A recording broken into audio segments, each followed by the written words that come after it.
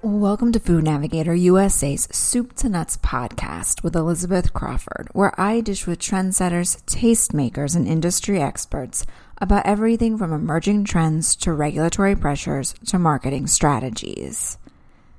Live stream shopping is emerging as a new frontier for food and beverage brands as homebound consumers during the pandemic looked for safe ways to discover products and stock their pantries, and brands sought novel ways to tell their stories and drive trial after in-store sampling was put on hold.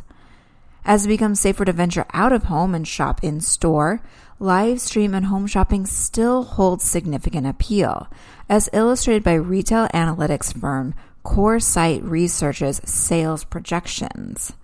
It estimates that live stream shopping events generated roughly $5.6 billion in sales last year across categories, and is projected to grow a whopping $26 billion by 2023, in part because the channel offers convenience and operates as a guided treasure hunt that makes discovery easier. But with so many streaming services, entertainment options, and increasing in-person shopping options, capturing and keeping consumers' attention requires finesse, and generating the high-level sales volume demanded by the channel takes a lot of legwork before and after a segment airs.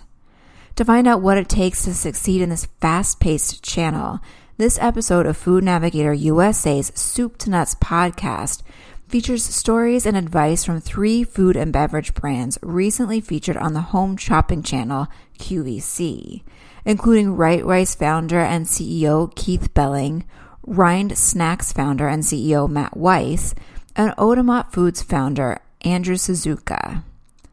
Once reserved for high-end niche brands or played for background noise on television sets of baby boomers and their parents, home shopping shows and live streams are gaining new traction among consumers as they deliver an attractive combination of multimedia environment, interactivity, convenience, and safety in an era of social distancing. Right Rice founder and CEO Keith Belling explains that QVC has changed a lot over the years and is now a premium discovery channel that can help emerging brands build brand awareness in a way that more conventional channels can't. QVC was known for selling jewelry and gadgets and fashion items, right? And some, some high-end steaks, I think is what people think about. And that's what QVC was like many, many years ago. Their food business, again, did, begin with those center-of-the-plate items like steaks. But over the past several years, they've done a really great job of expanding their product assortment in the food world to a lot of the products you find in most grocery stores. And the reason it's worked is they have this really powerful platform to demonstrate what makes a product special. And they give emerging brands this really special, sort of unique platform to tell their story. We looked at it with segments that range from 6 to 8 minutes and sometimes even 10 minutes. The QVC hosts and, the brand ambassadors are able to really bring products to life in a way that's hard to replicate anywhere else. And, with that in mind, having a wide range of interesting and compelling products is for QVC is one of the reasons their loyal customer base returns, weekly, if not daily, to see what's next in their food shows, which we're talking about now. We saw it firsthand with our first segment. We agreed to do a segment on New Year's Day. It was going to be their first Powered by Plants segment. While we think of rice as more than just a plant-based food, it was great to be, kind of one of the featured products, a handful of brands that they selected. And it was kind of funny because when they told us the details, we were a little worried because it was going to kick off on New Year's Day at 8 a.m. Eastern Standard Time. I'm in the West, so that was 5 a.m. And, we were a little bit worried and, concerned how this would work, but we quickly saw the power of QVC when we sold out within I think it was a 6-minute segment, and we had another waiting list of another 25% more buyers that were waiting for us to put themselves on a wait list waiting for us to be able to fulfill and ship. So we're big fans of QVC. We've now done 5 segments, and we're really looking forward to continuing to build our partnership with them. Rind Snacks founder and CEO Matt Weiss also participated in QVC's Powered by Plants segment on New Year's Day and echoed many of Belling's sentiments, underscoring the channel's potential as part of a broader omni-channel approach. QVC is a great example of a channel that probably has a lot of legacy or heritage stigma associated with it, that it is more in the background as a channel, and the audience probably skews, perhaps less young or less adventurous with respect to some snacking trends. And I think that's actually changing. I think the perception is starting to break from reality, and that there are actually more and more of a younger, more progressive audience that is choosing to discover brands through QVC. I think you see it show up in the significant growth in their plant-based programming, or programming around plant-based foods, which Rind was a part of when we debuted at the beginning of 21. And for us, it was another creative funnel that was important to our omni-channel strategy, and we wanted to test the waters and recognize the tremendous exposure and reach that QVC affords brands, and felt comfortable enough with the assortment and the trends that we were seeing that felt like it was a worthwhile use of our time and resources to test QVC.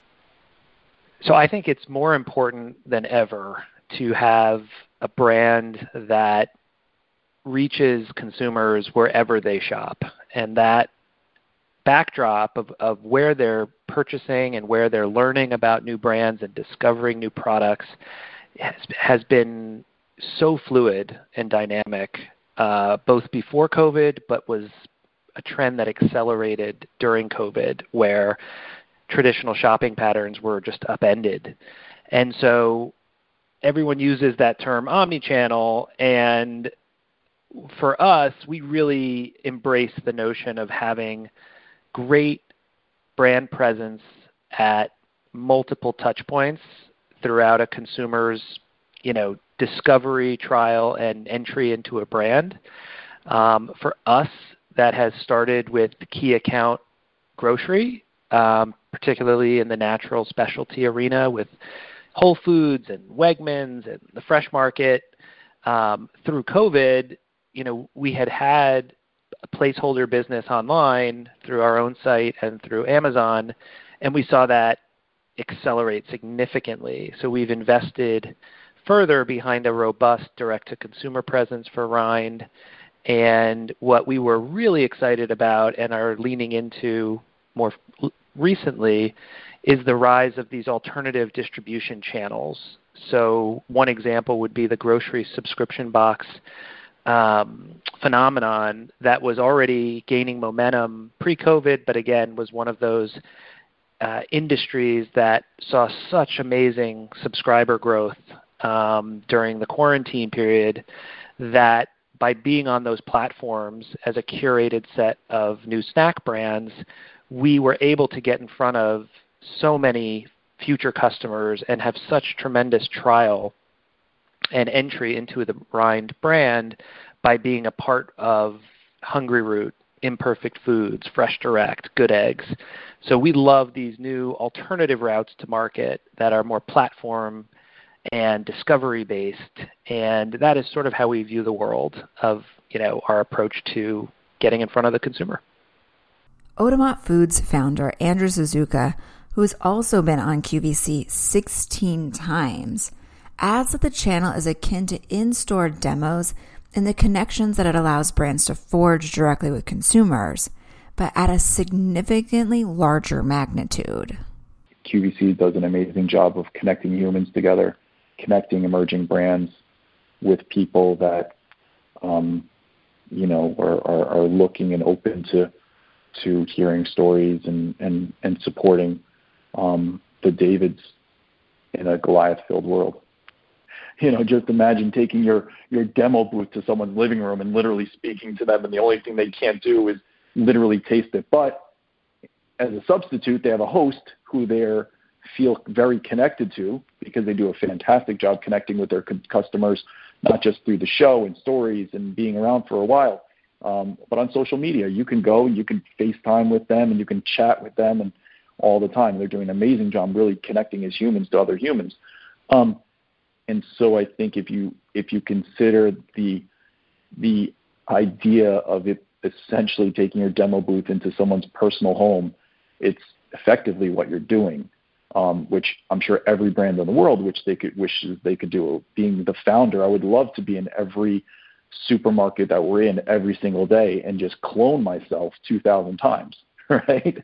I mean, it would just crush. Maybe at that point we can achieve similar velocities to what happened in 8 minutes on QVC, but it's just not realistic. So you take the metrics and the learnings that you have from QVC, you take what resonates with consumers, and you apply it where applicable outside of TV land. Even though QVC's velocities, metrics, and sales reach far outpace those of many individual retail banners, as Suzuka notes, Weiss cautions that brands shouldn't think of the channel primarily as a sales outlet. Rather, he explains home shopping and live streaming straddle sales and brand building, and therefore their impact falls on both sides of the budget ledger. You have to get your unit economics right and make sure that you have it in your budget to view this potentially as marketing and sales, and because it is unlikely to be your highest profit channel. It's huge awareness building. It's huge discovery of your brand by a large audience and with giant reach. But value is a paramount attribute to the QVC consumer. And as a result, you have to have very sharp pricing. And so long as there is that budget or the appetite for brands, and often smaller brands, it's more difficult. You have to navigate that trade-off between the incredible exposure and brand reach you're going to get as a small brand, but also the profitability, return on profitability metrics that you have to be comfortable with, because they are going to be tighter than some other more traditional selling channels would be for you. I think brands need to understand that this fits into their overall sales and marketing strategy, but should not be on its own, viewed as this is going to drive X amount of sort of bottom line contribution to our year's profits, because that's not what I think the QVC platform is about. I think it's much more brand building and than it is about building a long-term profitable business around. And it plays a role back to that sort of omni-channel market saturation of a brand that can prove itself successful in a number of different channels, whether it's alt retail, whether it's online, whether it's television-based programming, things like that. Operating within a framework that QVC and live streaming are brand building opportunities, Wright Rice's Belling recommends that companies need to work with a broker and an on-air representative who can help position them for both storytelling and sales success. First of all, we did our share of research to prepare for working with QVC. That started with us talking to a handful of brands that had worked with them, some both successfully and some not, just to really understand. And then to tell you the truth, the next and most important step was finding a really good QVC sales manager or broker with deep experience and success on QVC. We interviewed several, learned a lot from each of them. I mean, there's some really talented groups from very small to large. And we ultimately hired an ex-QVC buyer who was referred to me by a snack brand that I had known and had been very successful on QVC. But we hired him and his agency, and he has really deep experience both as a buyer and in representing brands. So he really understood it from both sides. And then with that, you have to, then you're on air and you need a great brand ambassador. Now, look, some people have founders and people do it themselves. That wasn't something I thought was the best for Wright Rice. I mean, I could have done it. But what we really wanted to find was a really good brand ambassador that would, kind of be able to tell our story well. And we were really lucky, and this was a really important part of the experience that you asked about, to bring on, his name is Chef Stuart O'Keefe. And Stuart is a big fan of Wright Rice, just very organically, very authentically, and he has deep, Food Network TV experience, and he's done a lot of stuff on QVC. I've watched enough times and seen founders do a great job. Again, it's very authentic, and if we didn't have somebody like Chef Stewart or some of the other people that we could have used, I would have been happy to do it. But I actually think having somebody show you how to cook, it's very organic, and you can see his enthusiasm and passion for the product, just makes a big difference. And they help you. I mean, they help train. They have food stylists to help you prepare everything. I mean, they're real professional at what they do. No matter who represents the brand on QVC or another live streaming event, Belling says the messaging must be tightly focused, because while 7 to 10 minutes may sound like a long time to fill, the time flies, and overly complicated messaging can bog down delivery and slow sales. I think you have to really be careful about managing messaging. I mean, of course, when we started the discussions with Jared, our broker, and our own team, we had lots of messaging to share, lots of things we wanted to say, and you got to be able to cut it down to something that's going to work within that period of time, because there's this, this interaction they have between the host of the segment and whomever the brand ambassador is that's on the show, and you have this back and forth, and they show the product and so on, and it has to feel natural and have a good flow. And it has to be something that's, easy to tell that story. And it's just, you can't say too many things. I mean, as much as we all want to say everything, you got to cut it back to really kind of the key points and drive that messaging and then let the product tell its story on its own as well. Rind Snacks Weiss adds that messaging should focus on the brand's story and taste or eating experience of the product. The QVC audience has a different set of expectations and is looking to hear more about how your product tastes as opposed to necessarily your backstory. And so focusing more on flavor profiles and fruit combinations and texture and taste more so than the business case for your brand, which I think a lot of founders are in the autopilot mode of delivering, is really important, because it's a selling show. And it's not a brand overview show. You have 7 minutes to sell through 12,000 units of product in our case. And so it's exciting, but you do have to reframe and practice your pitch and make it much more of a sales pitch oriented around what your audience is looking for. And I think to do that with other folks and be critiqued, several rounds is humbling and important to do, even if, as a helpful exercise in building your brand and storytelling, but certainly for being successful on the program. Just as important as preparing messaging for QVC and live streaming is preparing inventory and product mix, which Weiss notes is a completely different animal compared to more traditional retail outlets, in part because brands must have a massive amount of inventory on hand, and because QVC shoppers are very value focused.